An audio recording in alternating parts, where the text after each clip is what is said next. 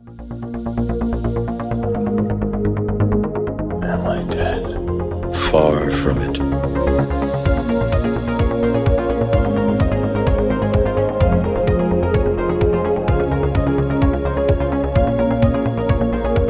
You take the red pill, you stay in Wonderland, and I show you how deep the rabbit hole goes.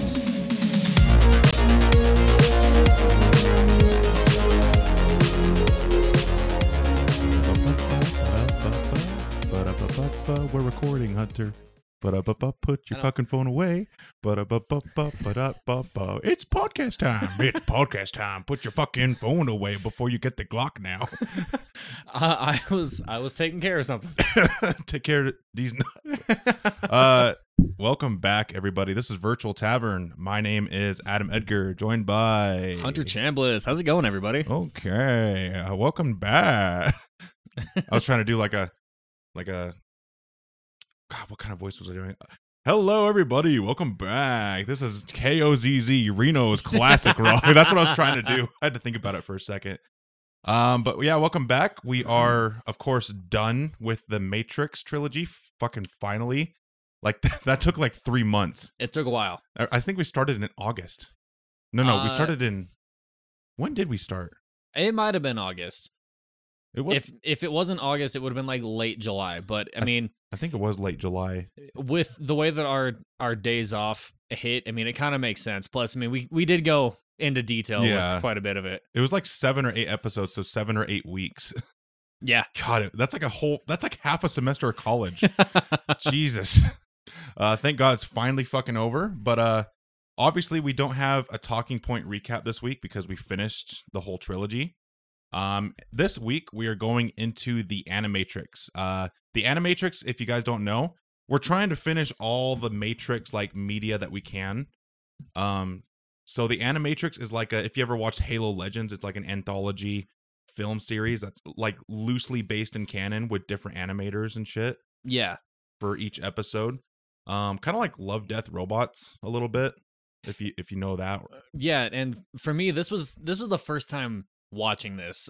We'd kind of talked about it before, but I had never actually like sought it out to be able to check it out. So it was cool seeing The Matrix in a different light rather than, the same movie series that I've known since I was a kid. Yeah, so you had no idea that this existed until I showed it to you. Not a fucking clue. But yeah, we're excited to get into this. After this, we're going to be covering Matrix 4. We wanted to cover that in like its own separate vacuum because obviously Matrix 4 was like 20 years after the original movies had concluded. Yeah, and for me, I get that it is technically still Matrix, but because of all the changes and things that they did to it, it doesn't feel like it fits with the rest of them. Like it is its own entity, unfortunately. Yeah, it was just best to like kind of like quarantine it off from the rest of the movies. Like, hey, go in your corner. No one go out of here, excludey. No one likes you. But yeah, we usually like to do a little talking point recap, but because we're starting a new series, that obviously isn't. So at the end of this, we'll just do a little recap of this episode, like what we thought and everything. Yeah. Emails. We did. We got one email this week. Before I get into this, if you would like to send us an email about anything, questions, comments, or just anything on your mind, if you send us an email, we will read it on the podcast. Our email is contactvirtualtavern@gmail.com. Our email this week is, the subject line is, "It has to be said," from Kaellen. So we got Kaellen again. Her email is, "Hi again. I have nothing insightful to share. I just needed to say that the Oracle is in Smith is in Neo. I'm sorry, but is no one going to acknowledge the turducken in the room? Question mark, question mark, question mark." What the fuck is a turducken? So it's a turkey inside of a duck inside of a chicken. So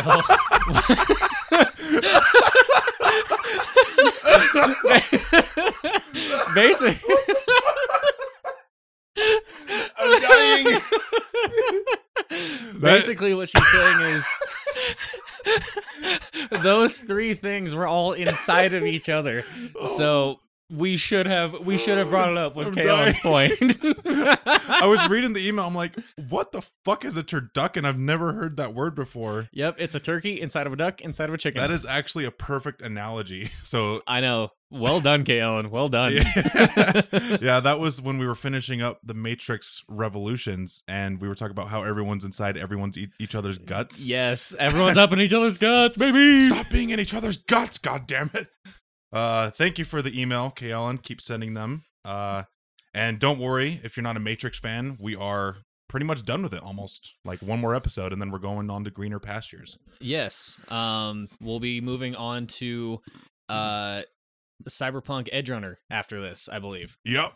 We're going to cover, because it's like we're trying to do things in canonical order or in release order. Like with the Matrix, we try to do release order. With the Animatrix, it kind of bounces timelines a lot. Yeah, but I mean, that's kind of expected because it wasn't written out to be just one whole complete story, start to finish. It was written by multiple people just to have different views and ideas of the Matrix. Yeah. So with the Cyberpunk, I obviously want to try to make it canonical.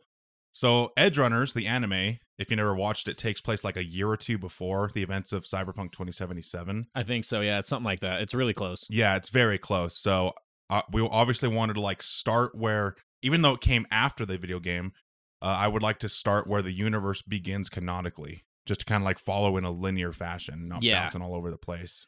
And especially with as in-depth as Cyberpunk the game is, it'll be good for us to go from the beginning of what we know and follow it on through. Otherwise, it's going to get super messy and it's going to get way too convoluted.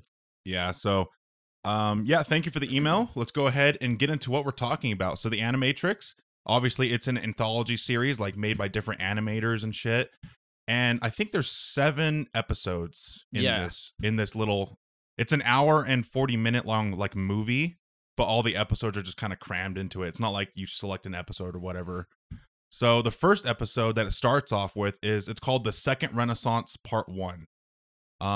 This first 2 episodes, The Second Renaissance Part 1 and 2, it goes into the backstory of the human and machine war. Yeah, which for this first part, when I was watching it, I was kind of like, it doesn't really feel super Matrixy, but I didn't consider the fact that this was before all hell fucking broke loose, right? Because this is building up to that point to where it kind of has more of that familiarity to it. Yeah, so what happens is we're greeted with like this weird database looking like almost like a lotus flower inside a computer mainframe, and there's this like enchanting god, like a Vishnu goddess or something, like some kind of Indian goddess that appears, and apparently she's like the data mainframe for Zion's like archives. Yeah. So I guess our viewer is in the perspective of someone accessing Zion's archives to learn more about the human robot war. Yeah, kind of the way that I'm seeing it, because it's showing her as, this goddess like entity. It's kind of like being a net runner going into the net, like you're actually getting to walk around. Okay, that's how I envision it. That's a kind of a cool analogy. So yeah, this, I forget her name, but she's like this data mainframe goddess. She's the narrator for these first 2 episodes.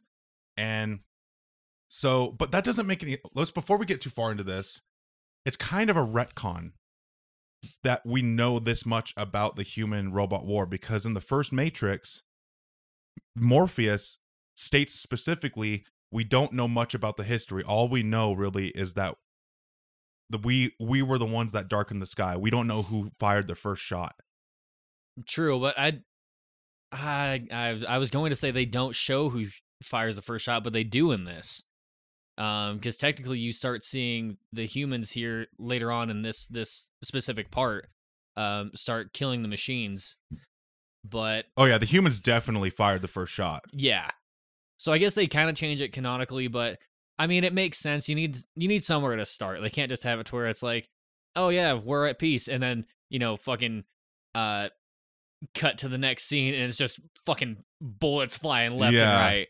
So it's a little bit of a a thing that doesn't make sense in the canon, but you know what? Fuck it. We're having a good time. It's even though Morpheus said in that first movie we don't know much about the history, and here we are accessing the Zion archives, and it tells us exactly what happened. Yeah. Whatever, but let's have a good time. Well, I mean, it could also be that this could be more like theorizing what happened, like leading up to it. Oh. It might not be like a perfect recreation. Exactly. Okay. I can understand it if it's like attempting to make sense of what happened. Yeah. Okay. That's gonna be my headcanon for this. Okay. Well, anyway, let's get past that. So, the narrator, the cyberspace lady, I'll just call her cyberspace goddess. So the cyberspace goddess is narrating. Cyberspace mommy. So cyberspace mommy. The cyberspace goddess is narrating, telling us how machines came into existence. So it's showing us a futuristic world, maybe like 2177, maybe like 100 years, forward in future from our current time, because they have fully automated machines, skyscrapers that are like the Fifth Element level, Yeah. that are like 5 times higher than any building that we have, typical sci-fi dystopian cities. Yep. It's way in the future. And machines are acting as like the servants, the menial manual labor of humans. Like they were showing hundreds of them, like dragging these big ass like shipping containers, kind of like the pyramids, Yeah, exactly. Kind of really gives a glimpse as to like how the humans saw them. Like they were strictly, laborers or man-built slaves essentially. Yeah, they're hosting dinner parties and getting pushed around because they're just machines. They don't feel anything. Mm-hmm. And the digital cyberspace goddess is talking about how eventually machines just kind of assimilated more and more information about humans and how they became a little bit more aware of how they're being mistreated. Yeah. And it's kind of interesting too, because we see that there's this worker robot that's just hanging out watching the news about this I don't know, butler, I guess is kind of what he looks like. He's a butler robot, it looks like. Yeah, he's got a collar on and a bow tie, and he kills his owner. Yeah. So it's this whole news story going on about like what to do with these robots, and we get to see a really gruesome scene where he just like straight up tears this dude's skull in half. Yeah, and then the brain pops out like it's a fucking fruit gusher. So the machines, the narrator, the digital cyberspace goddess is talking about how the machines were built in the image of man. Isn't not implausible that they were built with the spirit and the heart of man, that they could think like man. Yeah. What separates a machine from human, that whole cyberpunk kind of theme where what is real, Yeah, and it kind of starts to separate like the people that are sympathetic with the machines and not wanting them to get shut down and killed to the ones that are completely against it. Like it almost causes like kind of a civil war sort of thing. Yeah. So obviously more and more machines are becoming self-aware, right? It's basically Terminator. It's basically iRobot. The greats, the goat. You've seen it a million times in hundreds of other sci-fi films, right? AI becomes a little bit more self-aware, and then it begins to realize how it's being mistreated, and then humans react violently. They overreact. There's protests, beginning to happen for like robot rights, and it's very much similar to like the Boston Massacre, right? The riot I almost said riot zombies. I know, I heard it. The SWAT comes out, civilians start getting killed, and tensions just gradually start escalating more and more. Robots are being killed everywhere. There's fucking tanks like bulldozing a protest and just runs over one of the robots like, no. I want to live, damn it. I want to live. Yeah, more and more robots. And here's a pretty gruesome scene. There was a robot dressed as a woman. And it's like an android. Yeah, like an android, and she gets caught by a bunch of gang members, and they just beat the shit out of her. Initially when I watched this, I'm like, dude, they're just fucking killing and raping this woman, but then they beat her, and gradually her skin falls off, and you realize it's a robot. Yeah, slowly but surely, fucking Miss Terminator starts to show her real fucking personality underneath, you know? Yeah, it's really sad. She's like, I'm real. Shotgun blast to the back. Yep. You're dead. But yeah, this keeps going on with the episode, like mass graves of fucking robots and everything. You know, just really escalating things. And I think this is where the machines build their own. Yeah, this is where the machines build their own like little sanctuary city in the what's called the cradle of civilization. I think it's like Mesopotamia Yeah. in East Asia. It's like where Iraq and Iran and that little cradle of civilization. I forget where exactly it is. But they build their city as like a little sanctuary. It's called 01. Yeah. Of course it's called 01. Because it had to be fucking binary code. Yeah. What ends up happening is all the machines start going to the city and they kind of like become self-sufficient. They start building their own products, you know, like flying cars and probably cell phones and everything. Yeah. They start exporting these goods and they put humans out of business. Pretty much, yeah. Like, they start selling all their products to the humans, which is starting to, you know, this goes to the fucking classic South Park meme of they took their jobs. They took my jobs. Yeah, they show a scene with like the stock market, you know. All these different stockbrokers are freaking the fuck out because they're getting outbid and outtraded by the machine city. So countries around the world are just getting undercut because they can't compete with the machine goods. They're probably sold at a lower cost and everything. Yeah. Know? And of course, the countries of the world, what do? They blockade the fucking 01, the country of 01, so they can't export goods anymore. Yep. They do a fucking naval blockade to block any exports coming out. And this is when we have the machines try to have one last little olive branch. Yeah. Where like 2 machine ambassadors come to the United Nations. And this is like our last chance to offer you guys peace. Yep. And of course the humans don't fucking take it. No, of course not. They're going to try to fucking fight and rebel as hard as they can. So I noticed this. There's a lot of symbolism, just like the original Matrix movies. In this show, like the lady ambassador, the robot ambassador, is holding an apple, and this apple is shown later on in the episode. Yeah. I don't want to spoil it right now, but we talked about how the Matrix movies had like a lot of Jesus and religious symbolism. In my personal opinion, I think that apple is like Adam and Eve when they ate. Didn't they eat the apple from the garden, and that's what set off the chain of events for like the apocalypse and damnation? And my Bible, my religious knowledge is very rusty, but isn't that essentially what happens? Basically, yeah. Like Eve was tempted to eat the apple by the snake, which was Lucifer incarnate. Oh, it was the first sin. Yeah. That's what it was. Okay. So in my opinion, the apple dropping, that's symbolism for humanity committing the first sin. Like they're going to go take those robot ambassadors away, probably disassemble them or kill them. Yeah. And that's like the final straw that starts the human robot war. Cuz up until now, it hasn't been a war. It's just been like riots and, you know, genocide and everything, but not a full-blown war. Yeah, it's just kind of been more like almost like gang war kind of style. Gang beasts. I don't know why that popped in my head. That's actually the end of the first episode. And now we go to the second Renaissance part 2. And this is where shit gets real. Shit gets fucking real. Oh god. That Red Bull's making me burp. I can't stop. You always bring up your burps. I know.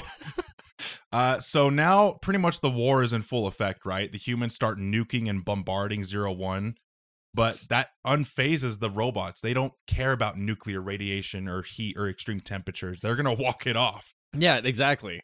So that was extremely stupid to them. That wages war, and the machines start pressing outward. They start invading like Europe and Asia and South America, or not America, South Africa. They start expanding out and start destroying and taking over human cities. Yeah. And the humans, they just keep getting steamrolled, right? They keep getting pushed back and back because the machines are just so technologically advanced.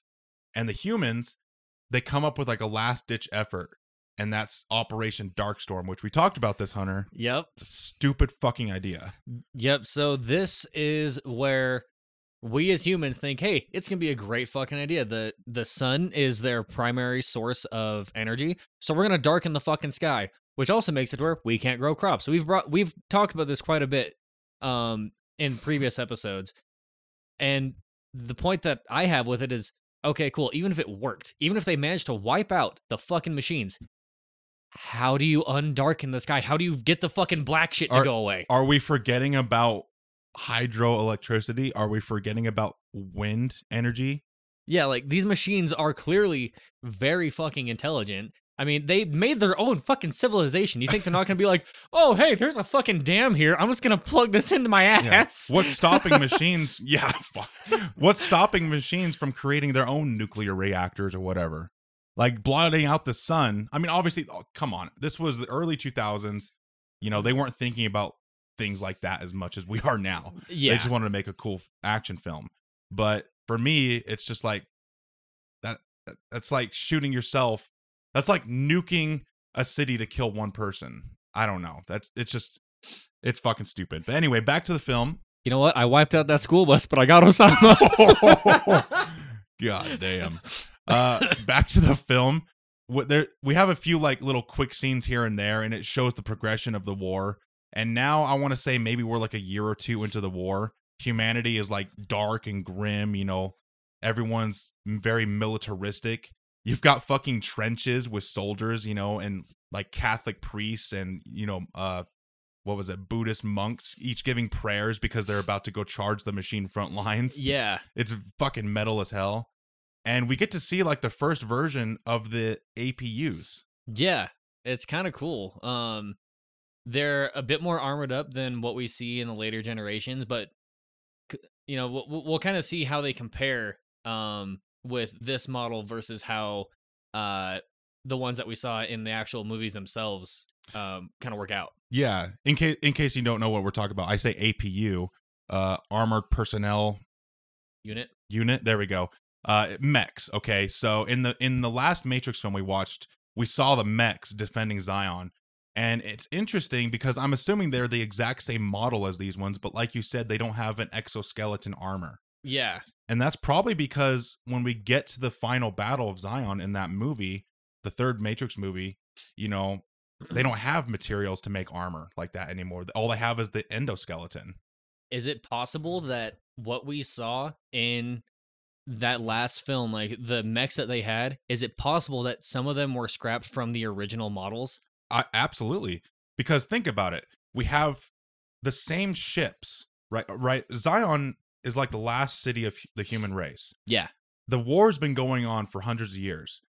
They don't make new products. They don't make new weaponry besides the electricity gun, I guess. Yeah. But they don't make new weapons. They don't have the resources to, you know, make new mechs, make new models of ships. So they're using stuff that is way outdated, way antiquated, and is probably from the beginning of the war.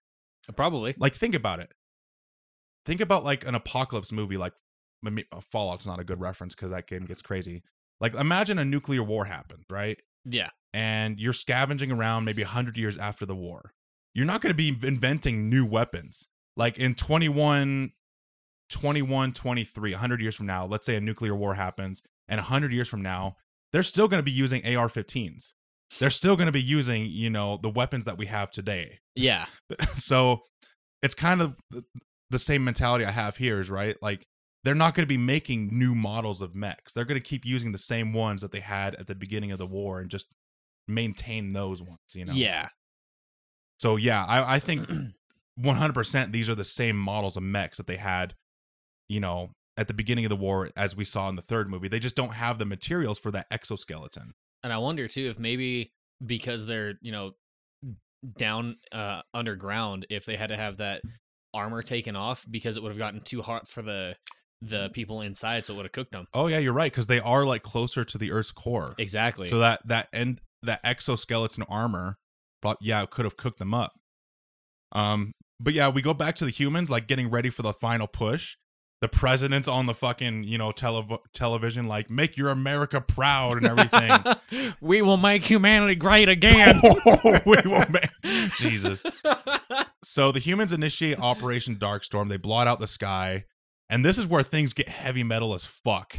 Like we have the fourth horseman of the apocalypse, a machine rider riding I don't know how to describe this. It's a horse, but it has like the machine like squid head. Yeah. It's So- like the first version of a sentinel. Oh yeah, you're right. It's got that sentinel face. So it's a machine blaring a war trumpet through a battlefield, which is cool as fuck. We see a charge of hundreds of fucking mechs and, human soldiers. And at first the battle's going good, right? They're making headroom, they're killing the machines. But these are older models of machines. As the war goes on, the machines like evolve themselves and level up. And Yeah. because machines obviously can learn a lot faster than humans, they can innovate a lot faster. And as the battle progresses, we see more and more advanced machines getting popped out with fucking lasers. Yeah. With freaking laser beams attached to their freaking heads. I want a freaking tripod with laser beams attached to its head. But yeah, the machines just start creating more and more advanced versions of themselves, and the humans can't keep up. No. They're fighting with tanks and mechs, and we see how easily the humans just get fucking steamrolled by these newer versions of the machines. Yeah, we start seeing all of these APUs that, were probably holding up pretty well at the beginning of this fight, just getting ripped apart by the Sentinels and all these newer robots coming out with the tentacle whips and shit. Yeah.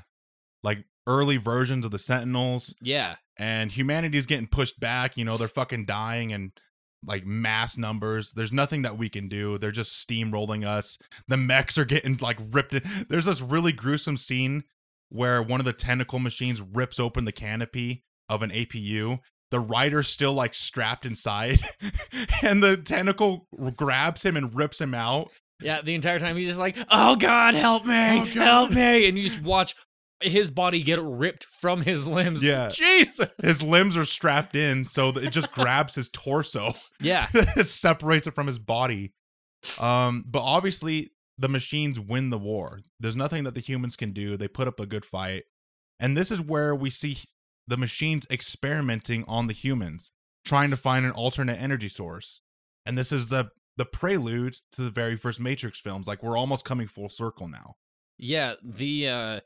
The cyberspace goddess, she starts talking about how the machines have been studying, their enemies for a long time, and their protein bodies have a way of generating energy. So they're going to try to find a way to utilize that, which, as you said, Adam, brings us to the first version of the Matrix, where we're just nothing more than sentient batteries. Yeah. So there's like a United Nations panel. It's the last stand of the human race, like the official governments, and they're trying to sign like a surrender. You can kind of see it right here if you zoom in far enough. It's like a distribution of surrender, or I can't quite read it, but it's something about surrender. The humans are offering they're waving the white flag, like, all right, machines, you won. Please don't kill us all. We surrender. Yeah. And the machine ambassador comes and actually signs it, but in barcode, which is kind of cool. But the machine says, "Hand over your flesh and a new world awaits you. We demand it." And just detonates itself. Yeah. And, like, nukes the whole building. And when you think about it, the way that it had it worded, "Hand over your flesh and a new world awaits you," they're talking about putting us in the Matrix. Yeah. That's the first hint of it right there. Mm-hmm. And here we go again. What's she holding? A fucking apple. Holy shit, I didn't notice that the first time we watched it. Yeah. What the fuck? Yeah, the machine ambassador, who is now a full-on Squidbilly fucking sentinel. Take them to the movies. The machine is holding the apple. And I forget what this, like, document, whatever scroll that she's holding in the other hand represents, but it's coming full circle, right? Now the apple was in their hand, and now maybe they're committing their first sin. Yeah. If you can perceive it. The machines are committing their first sin. Yeah, because I mean, like, we're trying to finally be smart about this and negotiate some kind of a peace, and he acts like he's gonna help us out and make it where both sides can coexist, and then it's just like, you know what? Fuck it, auto detonate. Boom. Yeah. There's theories, Hunter, that this sentinel right here is the Oracle. Ooh. Ooh. I don't put too much stock in that, but it's nice. It's something cool to think about. Yeah, that's kind of cool. Yeah. So the machine ambassador detonates itself, fucking nukes the United Nations building, and now the entire world is a post-apocalyptic wasteland. Oh man, I didn't know we were in New York. I didn't know we were in Detroit.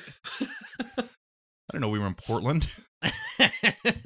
But now officially everybody is in the Matrix. I'm assuming Zion still exists or whatever, but 99% of humans are now plugged into the Matrix. Yeah. And the machine war is essentially over. They've won.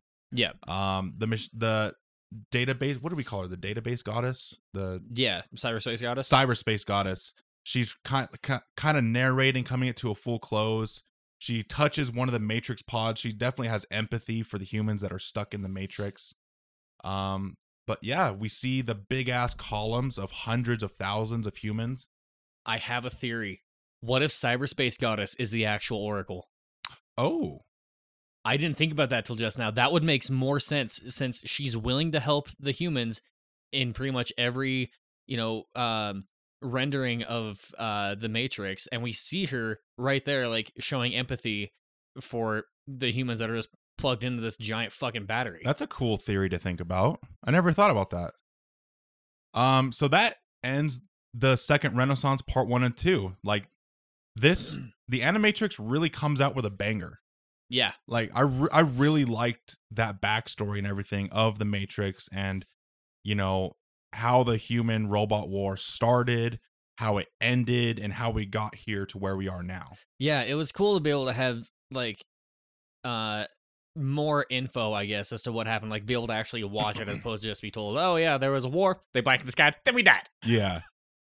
So now we go to episode 3, and before I get into it, I just want to say the Animatrix has some really awesome episodes, but there's also some really fucking stinkers in here. Yeah, some of them aren't that great. I mean, like, they're interesting takes on it, but weren't really necessary, in my opinion. Yeah, so if we skip over one and we only spend like 3 minutes on it, that's because there's not much to talk about, or just it wasn't our cup of tea. We didn't really jive with it, so...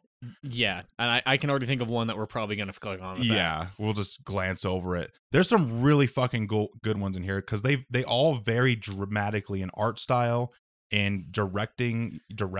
Yeah. Directing, God damn it. But this third episode is called Program, and I think, in my opinion, this is probably one of the best ones. Yeah, this one's really cool. It's set in like a feudal Japan art style. Everything's kind of like cell shaded, really dark darks and really bright, vibrant, colors. Yeah. That contrast and everything. It's like a comic book. And we are introduced to, we don't know her name yet, and I actually can't remember it right now off the top of my head, but she's got like a cross naginata spear. She's riding into battle against 4 other horsemen. They're all in Japanese, themed or like samurai-ish kind of armor. Yeah.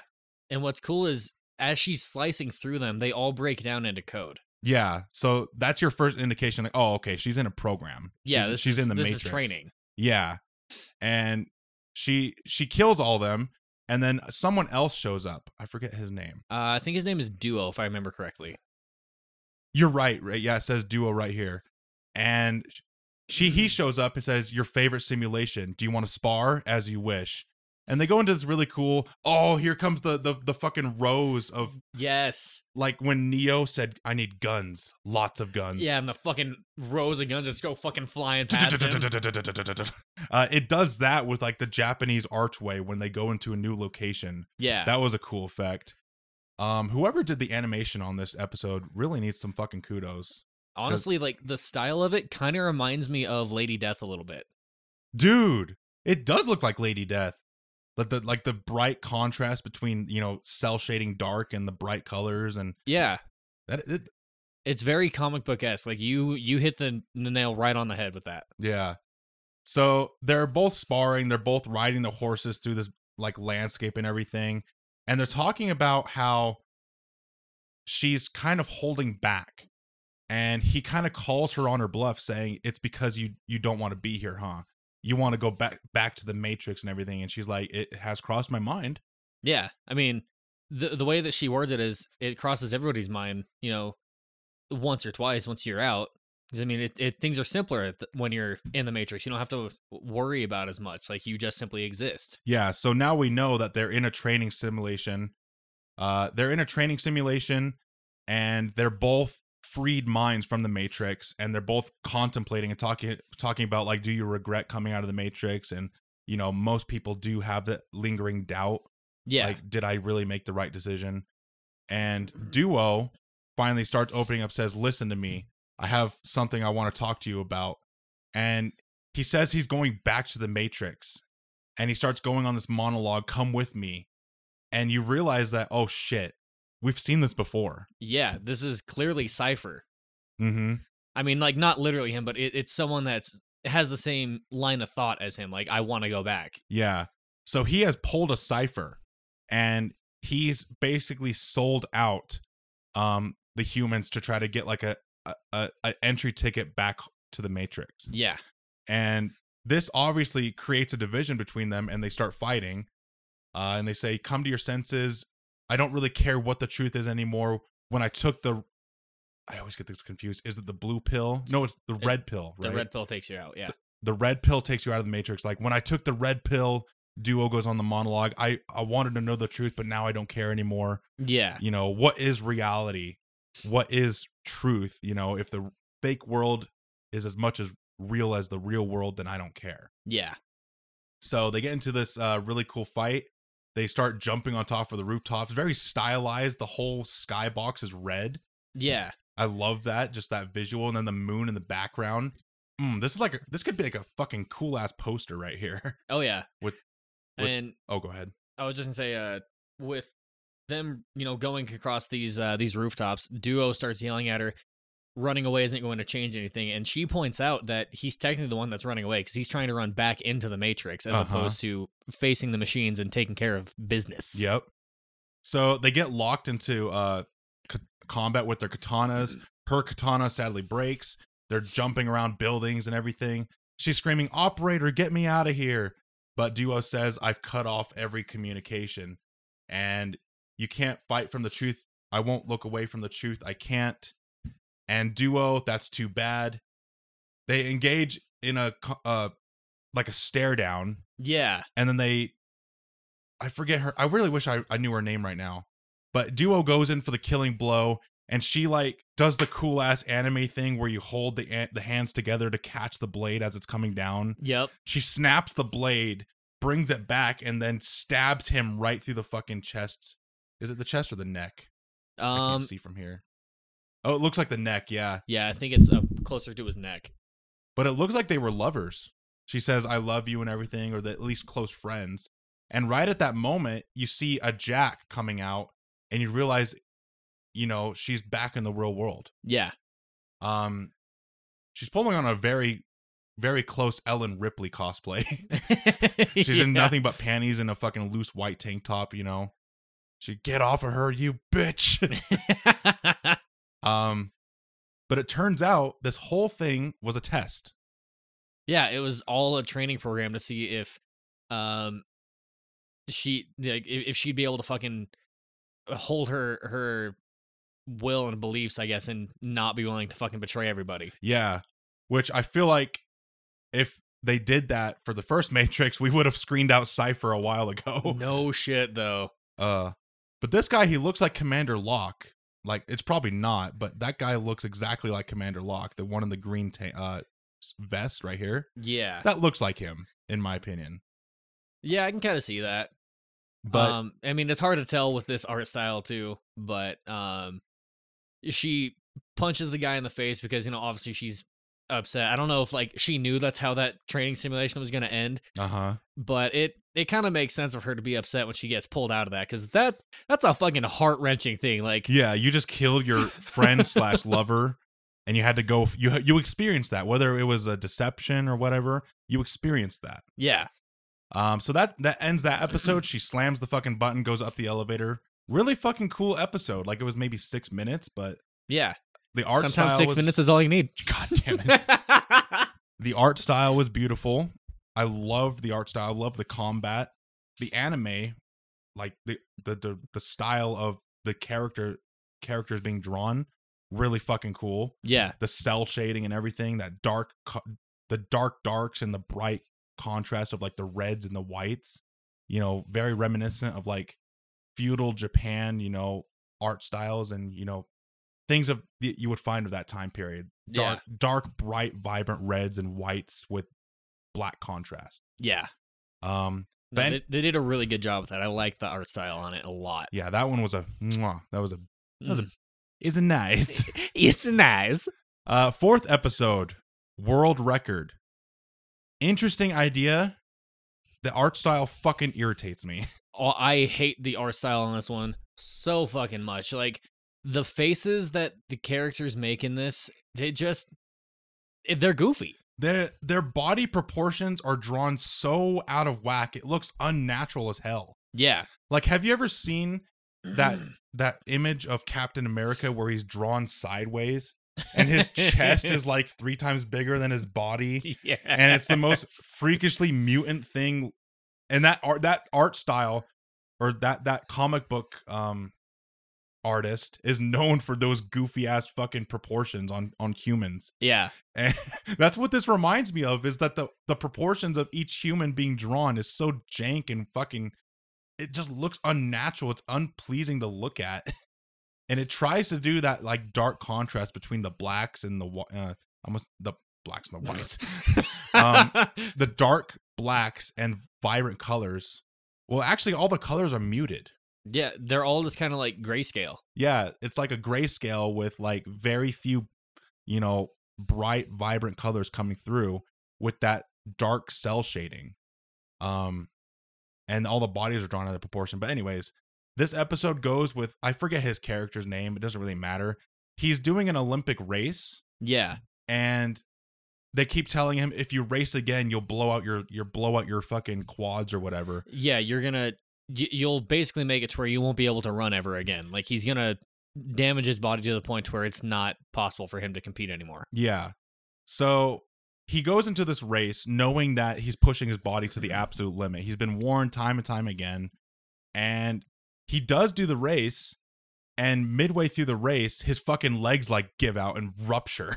Yeah, it's almost like he tore a fucking like his ACL or something, and you see his muscles ripple, and there's this almost like a blood splash effect to really emphasize the fact that he fucked himself up. Yeah, but he keeps running. Like, oh god, that's so vibrant and vicious. Like, just blood everywhere. Let me see if it'll show here in a second. Right here. Yeah, and it bubbles. Well, we start to see it almost looks like his muscle is rebuilding itself as he's running. Think so? Well, yeah, because I mean, like when it popped, his leg went really small, and then just there, you get to see the muscle kind of bring itself back, like he's breaking the code of the Matrix to fix himself. You might be right. And one thing that we didn't really mention is at the start of this race, there's this guy that's watching him from up in the stands, making comments to someone. Clearly over like, you know, an earpiece of an agent, and they're talking about not letting him wake up. And as he's getting closer to the end of this race, 3 of them pop up from behind him trying to catch him. And everything goes like green, like that typical Matrix color and feel as he's trying to reach the end of this race. Yeah. Everything slows down. And like you said, his mind is becoming stronger than his body. Like, even though technically his legs are giving out, because of his sheer fucking will and his mind being so strong, he's just pushing through it. And that like breaks the Matrix. He's like the John Wick of Olympic runners right now. Like his sheer will is fucking pushing him forward. Yeah.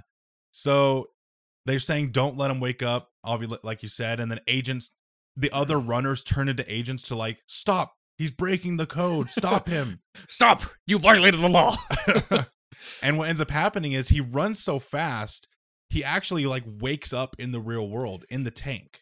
Yeah, we get to see the binary code start popping up in front of him, and then he wakes up in the tank, and one of the machines comes up and fucking checks him out, and he gets locked in place inside the tank. Yeah. It kind of reminds me of like a video game where you have a big open world and you like travel too fast or you run too fast. Yeah. And the game engine doesn't have enough time to render the world ahead of you. So the whole world just breaks. Yeah. It reminds me of that. That's essentially what happened. he was pushing the limits of his mind and his body further than what the Matrix can like compute for. Yeah. And it's kind of cool because we see, he obviously gets woken up. He's inside the tank, but then it goes back to the Matrix, and his body just starts fucking ragdolling down the track. Yeah.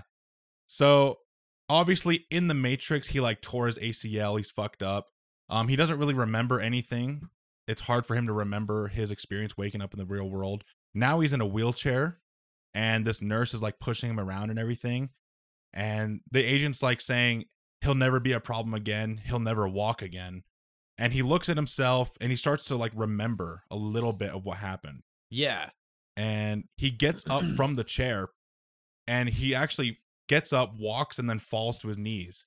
So even in this disabled state, he's still pushing the limits of his mind and his body. Yeah, and I brought this up when we were watching it the other day. My theory is maybe this is how the first couple of people started to be able to break through and get out of the Matrix, is that their mind was so strong they actually essentially broke the code and broke free into the real world. Oh. Well, we see that later on with Yeah. Yeah. Buy a zero, buy a zero, buy a zero. Yep. So that was the end of that episode. Now we go on to episode 5, Kid Story. And if this is the one I'm remembering, I actually really like. Nope. This episode sucks. There's no easy way of putting it. Like this is one of the stinkers. Yeah. We're not going to spend too much time on this. So it's the art style. Let's just get this out of the way. It's drawn like the 1980s music video Take On Me. Yeah. But worse. So imagine that art style, but just made worse.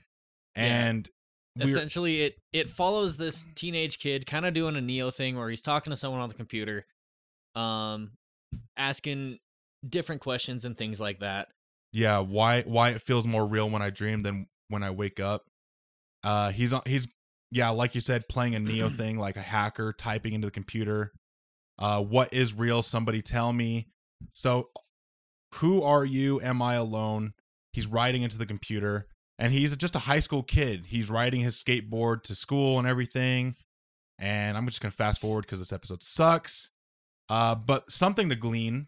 He puts his skateboard in his locker, goes to class, and in his notebook, there's written the word Neo. Yeah. So obviously, in this world, Neo has become famous, kind of like Morpheus was when in the first Matrix when Neo knew about Morpheus. Yeah, and we see him as he's writing down in his notebook. It says, "Get me out of here," underneath Neo. So this kid obviously knows that something's up with the real world. Like beat me up, Scotty. Like those fucking those people that wear tinfoil hats and say, "Please, aliens, take me away." Yeah, he's doing that right now. His phone goes off in class. The teacher gets pissed off. He turns off his phone, but it rings again. The teacher looks back with this fucking dramatic face like, bitch, I will fucking kill you. I told you there would be consequences. I told you to take the wizard staff. The kid says, I turned it off, I promise. And he does the baller move. He answers the phone as the teacher's going over there to grill his ass. They're coming for you. The other person on the line says, they're coming for you. Get out now. Get out. The kid sees cars, like a black Mercedes or something, pull up in the parking lot. So he knows that people are coming for him. Yeah, you see 3 agents get out, and that's when he just straight up fucking starts doing these like acrobatic moves to get the fuck out of the classroom. Yeah. He jumps out the fucking window. And Hunter, look at this scene and imagine Take On Me. Take on me. Take on me. It fits so well. He's riding a skateboard down the hallway trying to get away from the agents.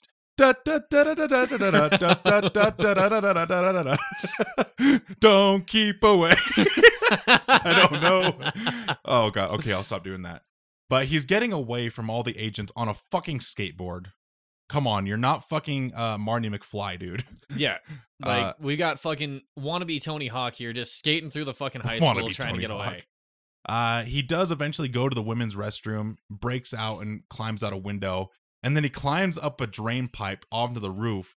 And there's like 5 police officers waiting there for him. Like, dude, this is overkill for one kid. Yeah, dude, there's a bunch of cops up there. There's a couple of agents, and the the principal, or not the principal, the teacher somehow is also standing up there with them. Like, yeah.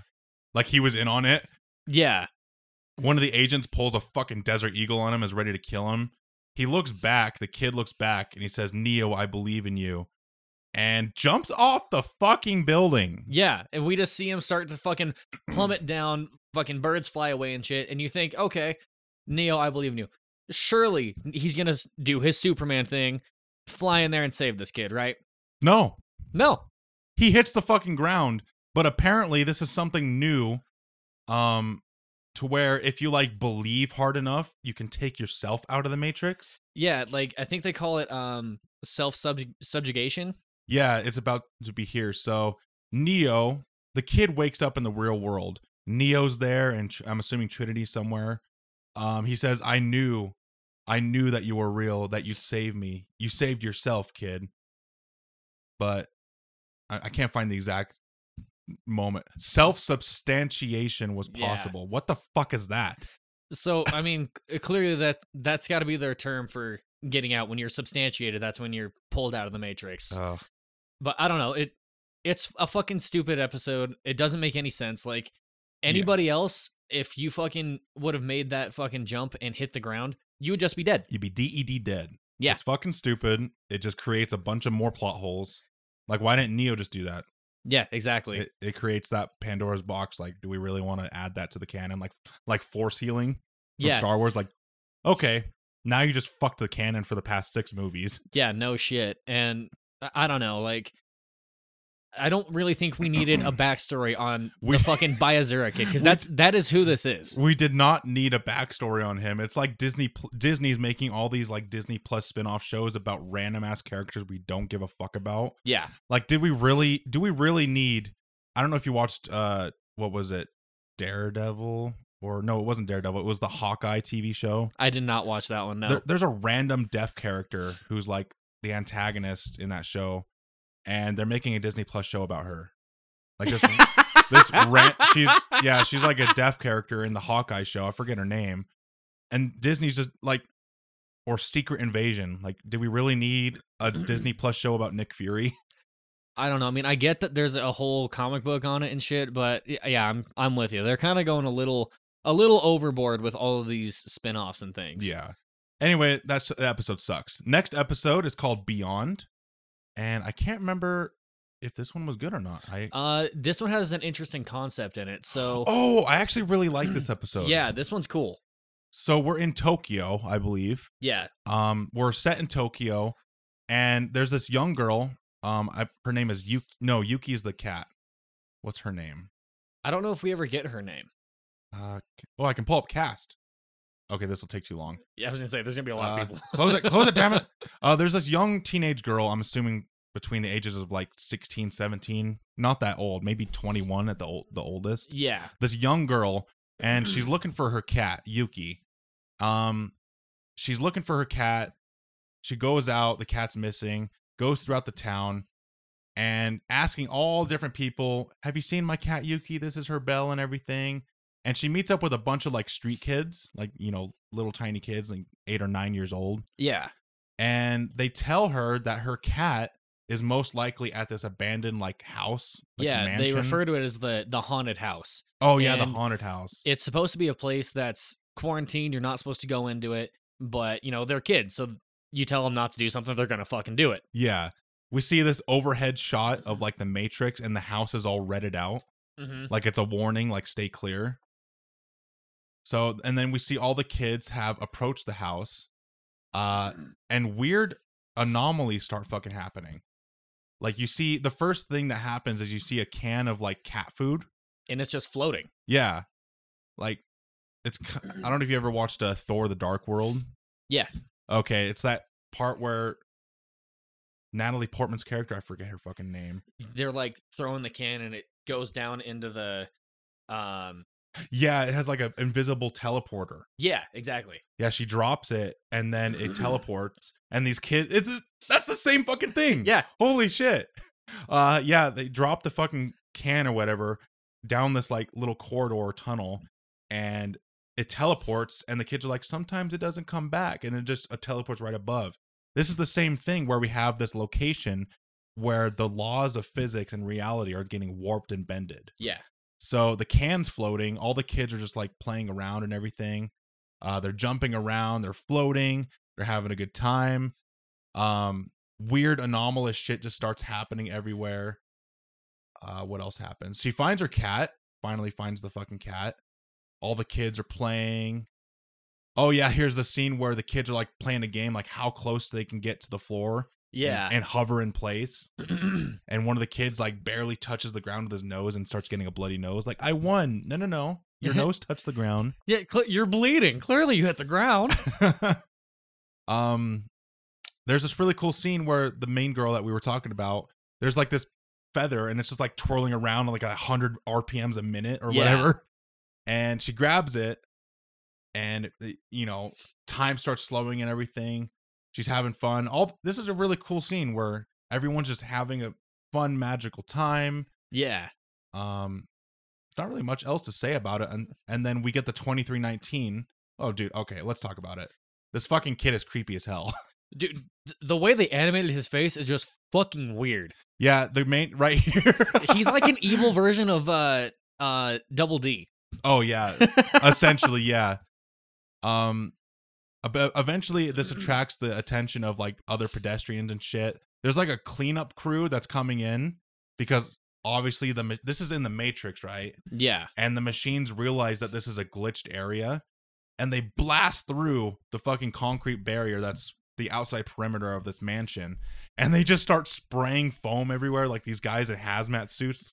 Yeah, like just before these guys break in, you see a mass amount of rats starting to flood the area, and these guys that are breaking in these like hazmat suits, they're listed as the exterminators. Yeah, 2319. We got through 2319. So there is an agent there. We don't see him for very long, but there is an agent there, like overseeing this operation. Yeah. There's other people in hazmat suits. They're escorting the girl off the property, like she's like a protester. They're grabbing her, like stop resisting.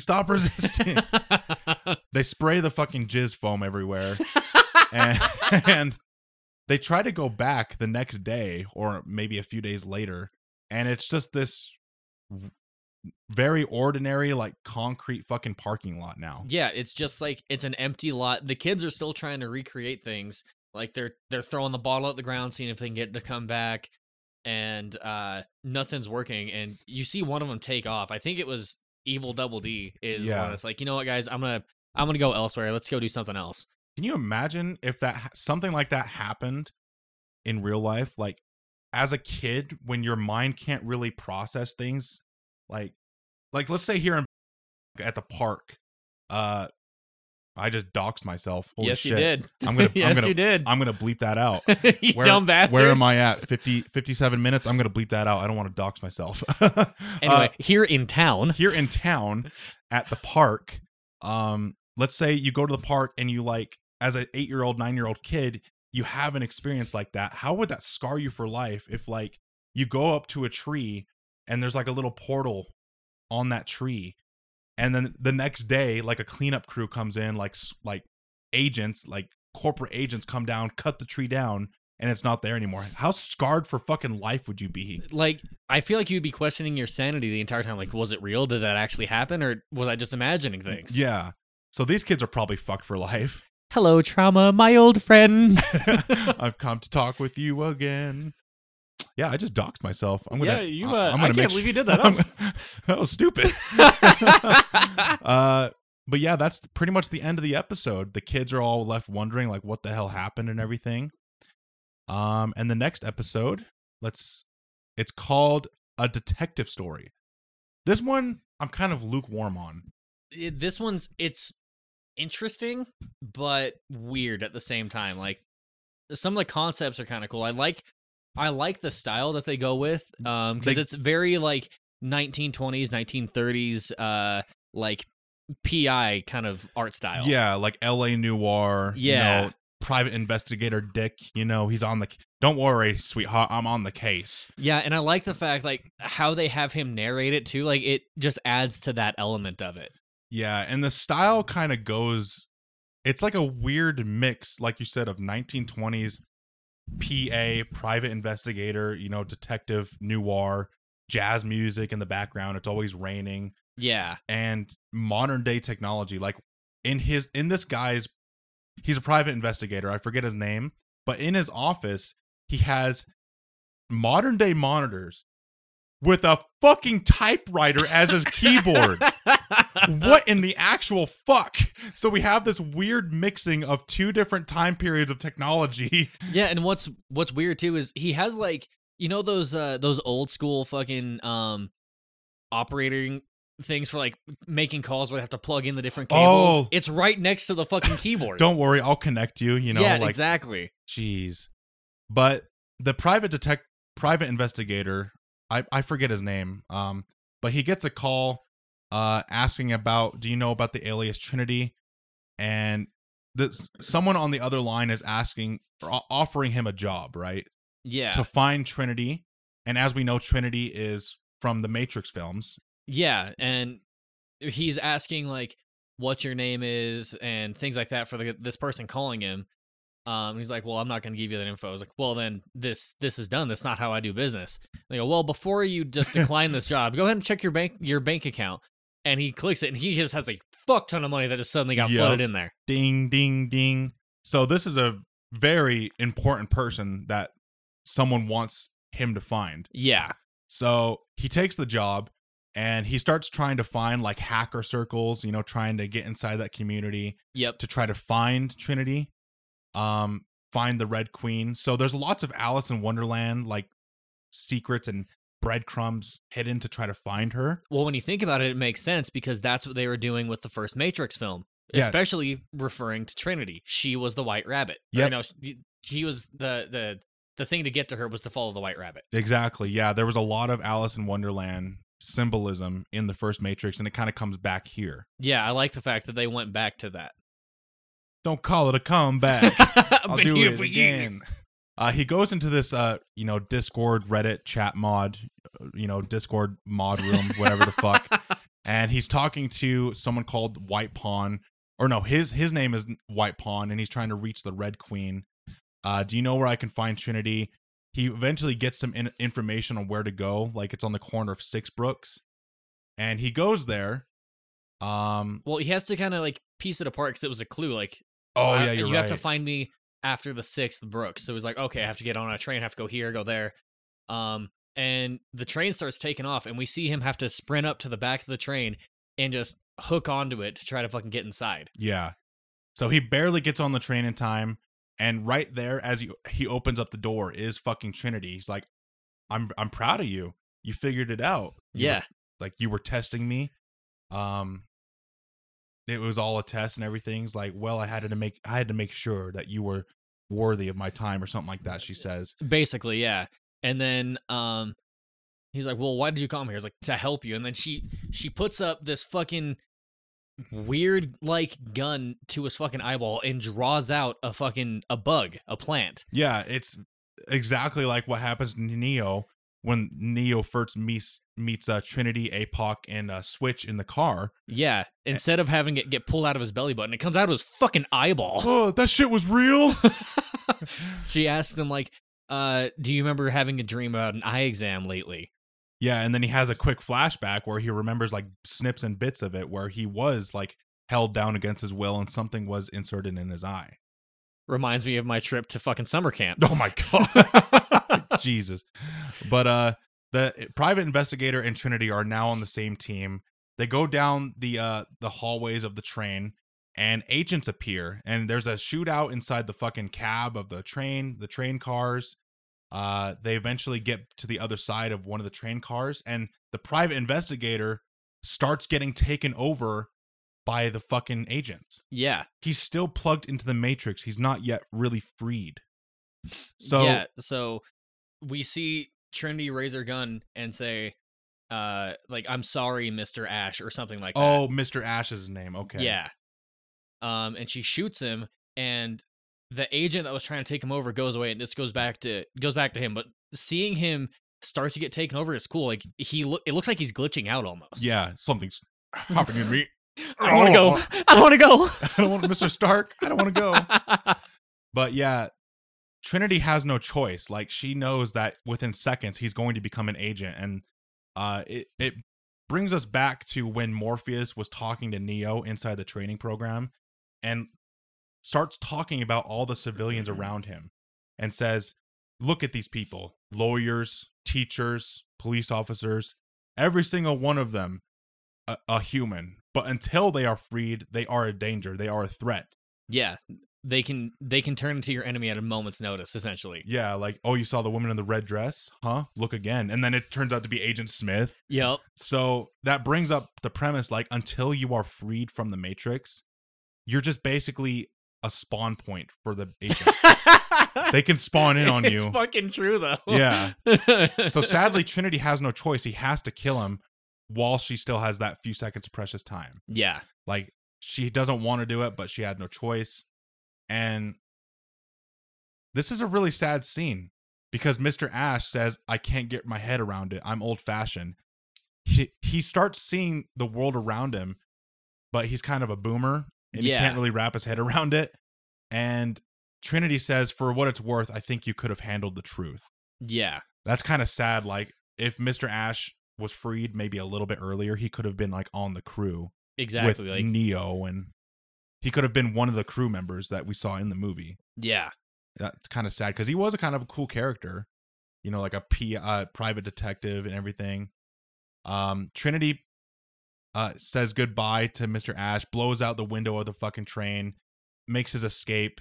The agents quickly follow, and Mr. Ash, surprise, he's got to get that one last cigarette, and he's drawn his gun on the agents, and that's where the episode ends. We don't really see him shoot his gun.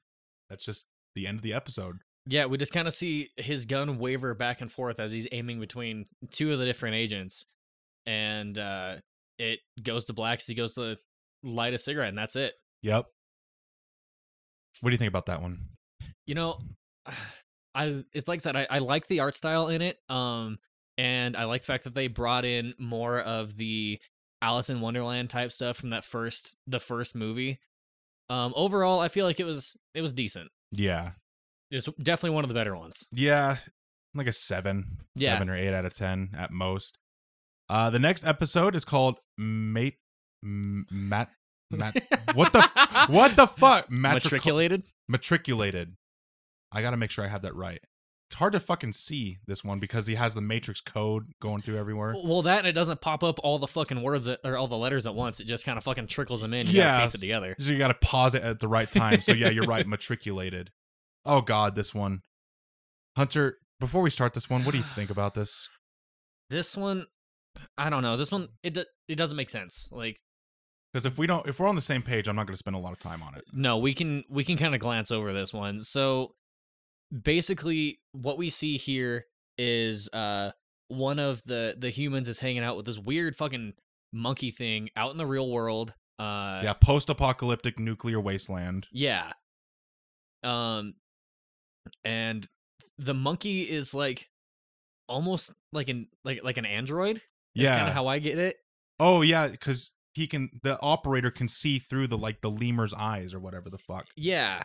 And they talk about these two machines that are coming towards them that I guess are called runners. Yeah.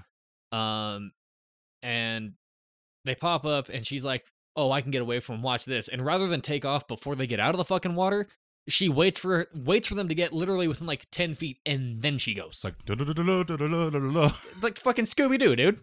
Yeah. This episode kind of sucks. It has a really cool idea, but the art style, it's like JoJo's Bizarre Adventure, but like even more. Like we talked about how the body proportions are really awkward in that fucking running episode. Yeah. This one has that same problem. Yep.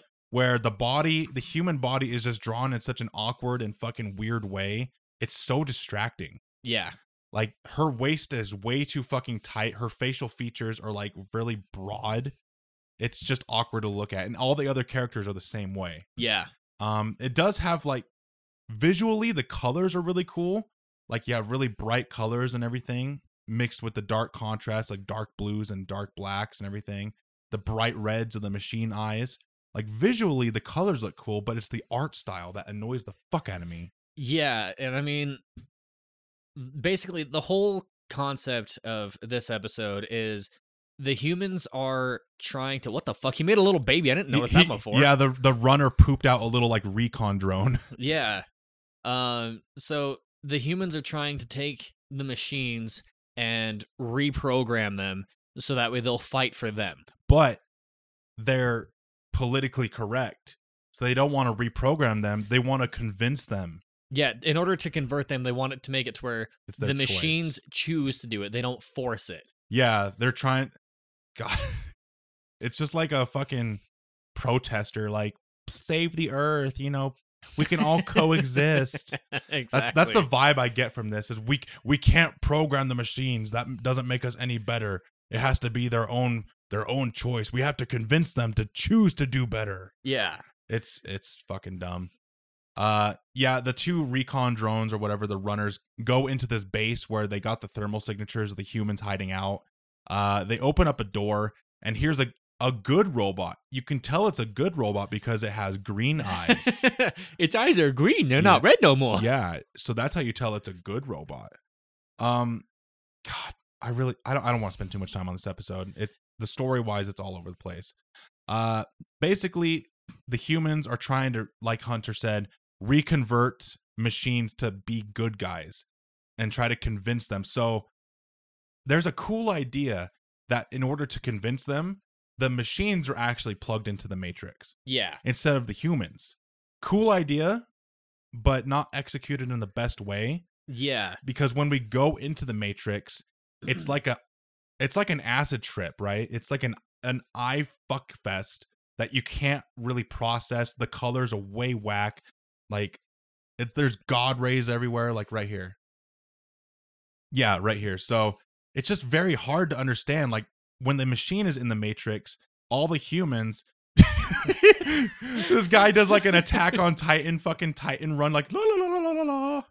But the colors are so distracting. Yeah, it's very bright and kind of harsh on the eyes. It's like your eyes are being. I'm trying to like rein it in just a little bit because if I say the wrong word, I probably will get like blacklisted or something on Spotify. But it's just like an eye gouging. Like your eyes, it's just too bright of colors. It's hard to understand what's going on. But what's up happening is the machine that they convert becomes good, and the facility gets attacked by the rest of the machines that they called in, right? Yeah. And all the humans die. The machine is able to save the main woman. Oh, no. The machine tries to save her, but her mind can't process it. She like freaks the fuck out. Yeah, so the machine that they were able to convert plugs both himself and the main chick in this episode back into the Matrix, and she starts, freaking out and panicking because she wasn't ready for it, and he's just like slowly floating towards her, and you see her scream and grasp her head in pain, and then she collapses. Yeah, her mind, I think she was already technically dead.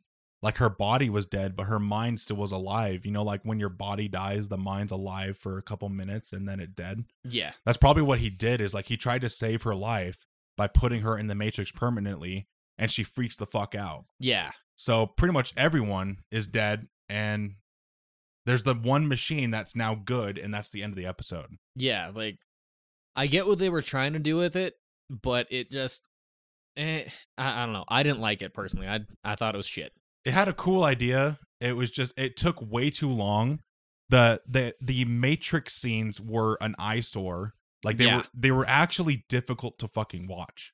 Yeah, it was not a pleasant experience to sit there and watch all of it just because all the colors are too bright. Like it's like your eyes are just getting blasted with these very bright, vibrant colors for no reason. Yeah, it's essentially an acid trip that is very unpleasant to watch. Yeah.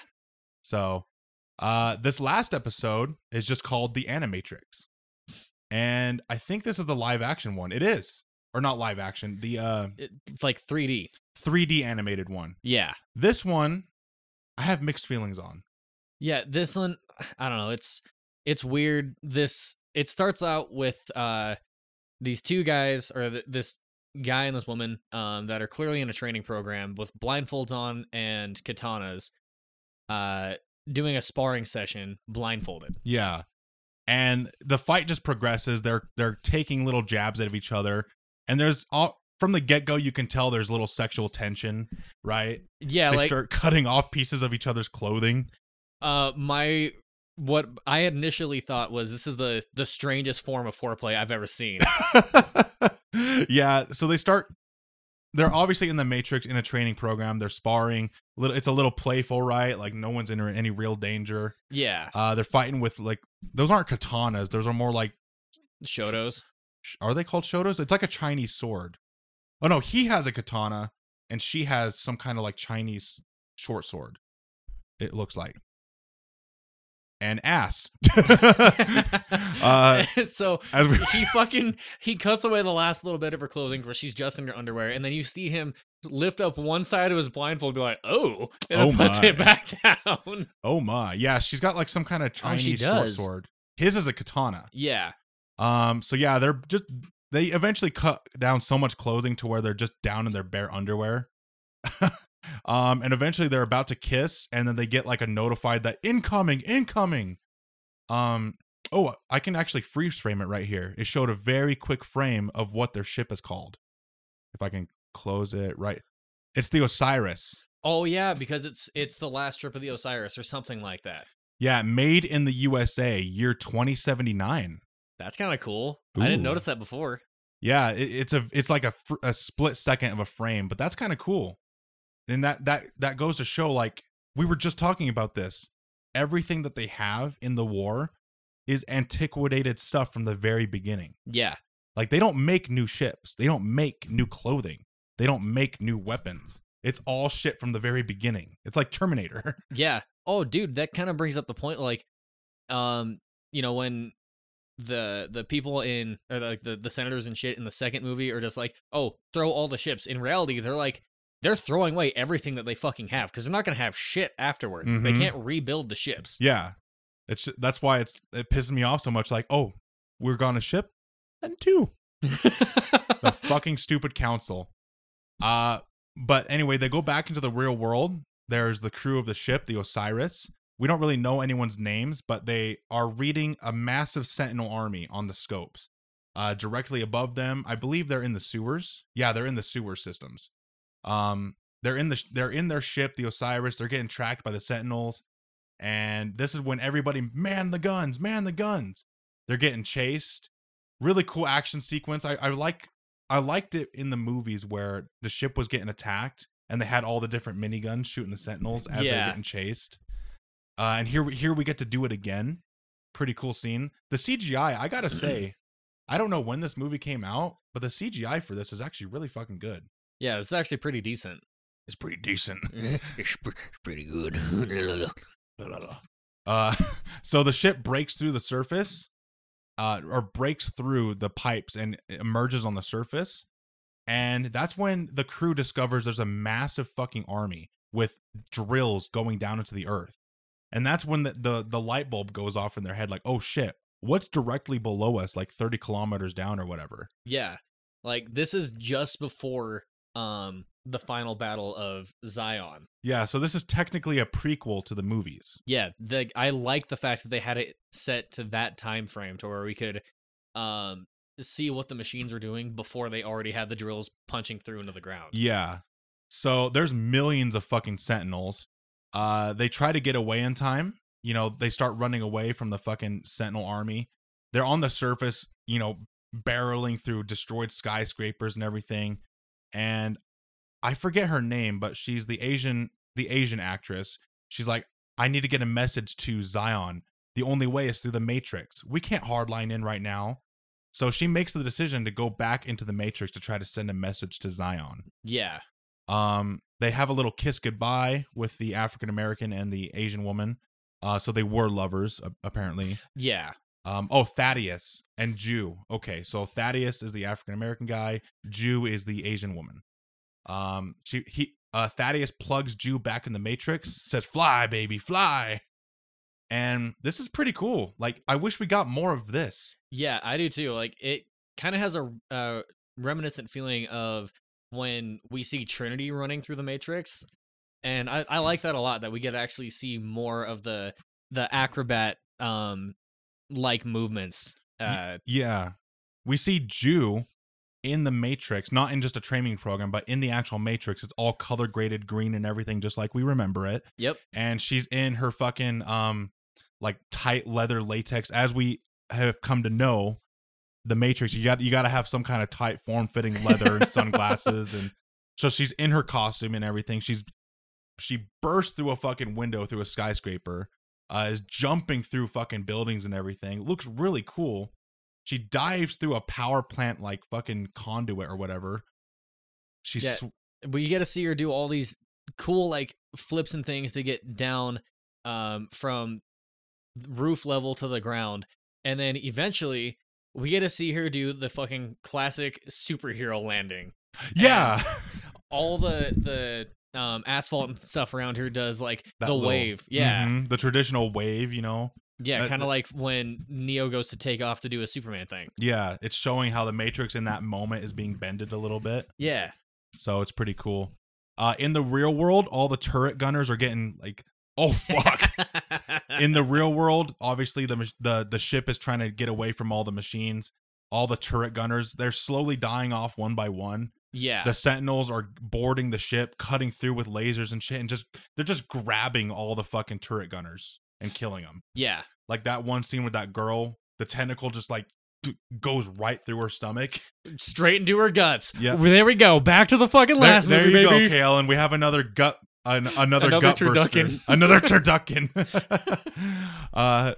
But the machines finally break down the ship. The ship crashes, and we have a scene with Jew. Apparently, she just has a little postcard. What does she drop? Is it a cell phone? I can't remember. It looks like kind of just a package. We don't really know what's in it. Let me see. It doesn't really show it. Yeah, some kind of a package. She's dropping it off in a fucking USB. Oh, it's like a VHS or something. Almost, yeah. She drops it in a USPS, post little bin, little drop box and everything. So Yeah. I like how the grandma says, I sure hope it gets to where it's supposed to go. These days you never know. Yeah. Like, you're putting the fate of the human race on the American Postal Service. Oh, fuck. The African American dude, I already forgot his name. Thaddeus. It's like the last stand, right? The ship is broken, the ship's crashed, and the machines are breaking through. He's got his electricity gun, and the ship just explodes. And we haven't really seen this in a while, but when your body dies in the real world, in the Matrix, you just drop. Yeah. So we get to see Jew she drops her phone and collapses in the middle of this alleyway. And the camera slowly starts to pan up, going up towards the sky. And I mean, that's kind of the end of this episode. Yep. And everything turns into Matrix code, and we can infer that that's how the humans got wind that there was an army approaching. Yeah. So that actually bought them time. So Yeah. their mission was a success. This episode, I love it, but I also hate it because it was so short. Yeah, I wish that this one would have been a little bit longer, could have taken place of fucking Azura's kid. It could have taken his spot and been able to, go a little bit more in depth and have it to where it was drawn out a little bit more. Yeah. And that is the end of the Animatrix. Gosh. Because this is just like a little one-offer, we don't really have a talking point recap, but as I said, we would kind of do like a little summary. So Hunter, what did you think? What are your thoughts overall on this little anthology film? Overall, even with the stinker parts that they have in it, I liked it a lot because it gives you a different perspective on everything in the Matrix. Makes it to where like you can see things from different points of views and things. Mhm. Like I like it a lot. I kind of treat it as like a loose canon, right? Yeah. Obviously, maybe it's not like Halo Legends, or not Halo Legends, like Star Wars Legends. You know how like a lot of that old canon was made not canon by Disney. Yeah. But there's still like remnants of that, like Thrawn. Yeah. Thrawn was legend stuff, but he was made into canon. Yeah, like there's stuff that you can pull from this to make it canon. Like I like the ideas that they presented in it. For the most part, there are some things that I don't like fucking Bayazura jumping off a fucking building and then suddenly popping out in the real world. So that was fucking stupid. So I guess if you want to get out of the Matrix, you just jump off a building and kill yourself. You know what? Yeah, I'll off myself. It's fine. And I'm gonna wake up in the real world, and somehow Neo is gonna just fucking know where I'm at. Yeah, it's fucking stupid. It makes no sense. But there was some really cool ideas that were brought up. Like the idea of that haunted house mansion. Like there's a glitch in the Matrix, and how it's like, okay, the game developers release a buggy game. There's a few glitches, and they patch it out. But that's the real world. I know. It's almost like we're talking about Cyberpunk already. But yeah, no, like that's one thing that I like a lot too. And I like that from the machine's perspective that it had the house lit up as red. Like they knew that there was a problem in that area. Yeah. But until it got enough traction, they weren't going to fix it. Yeah. Maybe they were busy patching other areas in the Matrix, and they're like, all right, we got a work order in. We'll do it on Tuesday. It's scheduled for later in the week. It's going to be fine. Yeah. But in my opinion, I really liked this anthology series. Especially the first 2 episodes, the Second Renaissance, where it showed the beginning of the human war. Yeah. I loved that. Like, you know me, I love like Terminator. I love post-apocalyptic sci-fi movies. And that checked every fucking box on that. Oh yeah. And then the Japanese episode, which was the 3rd one. The racing one, with the jogger, had a cool idea. The art style was fucking annoying. Yeah, the idea of, your mind being strong enough to be able to break itself free, that's cool, but it's like you said, the art style in it's very distracting. It was too distracting. And then the Bayazura kid, we didn't need a backstory for him. Yeah, no. The Tokyo house, cool idea, kids just being kids and everything. That art style was pretty good. Yeah. I like that one. And then there was a few others in there. I can't remember them off the top of my head, and then the 3D one was really cool, but it was way too short. Yeah, I wish that I think technically it's called like The Last Flight of the Osiris or something like that. I wish that they would have expanded on that because that was a really cool episode. Yeah, I kind of wish the whole movie was just that. Yeah, I would take that.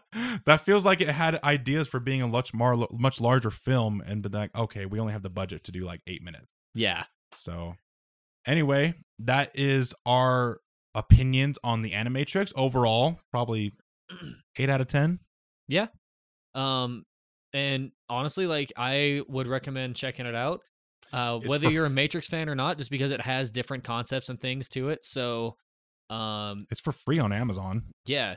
For right now, if by the time this episode, when we were looking for ways to buy this movie, we were like, okay, I can buy it on Vudu for $10. I'm like, okay, let me try Amazon, and like rent for $0. Damn, for free? I gotta watch it for free. Is mine? And then you could buy it for $2.74. I'm like, okay, maybe one day I'll get high and I want to watch it again. So for $2, that's not a bad deal. Yeah. But anyway, this has been Virtual Tavern. Again, our email is contactvirtualtavern@gmail.com. If you'd like to send us any emails, we will read it on the next episode. We are going to be taking a little bit of a break we're going to have probably a week gap in our recording. So in that time, I'll probably upload the much highly requested drunk cut of one of our episodes. I have to like, not remaster it. I have to do some AI editing because it's an older episode on our older equipment. Yeah, so the quality isn't going to be as good, but I will not be here for recording for our next session. So that's kind of a way for us to be able to get you guys that highly requested episode while also keeping content going. Yeah. So when we come back, we're going to do Matrix 4.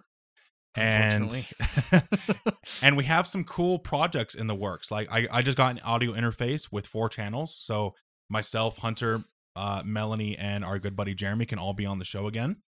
Yeah, we'll finally get Jeremy back. I mean, it's been quite a while since he was on. He was only on our 3rd episode. And we have plans for I don't want to spoil anything, but we have plans for an interactive like little game that we're going to do on the show here in a couple of weeks. And it's going to be a good time. We're hopefully going to have everybody on, and it'll be a good one. So yeah, I think you guys are going to like it a lot. It's going to be fun. Yeah. So anyway, that's our email. nothing else left to say.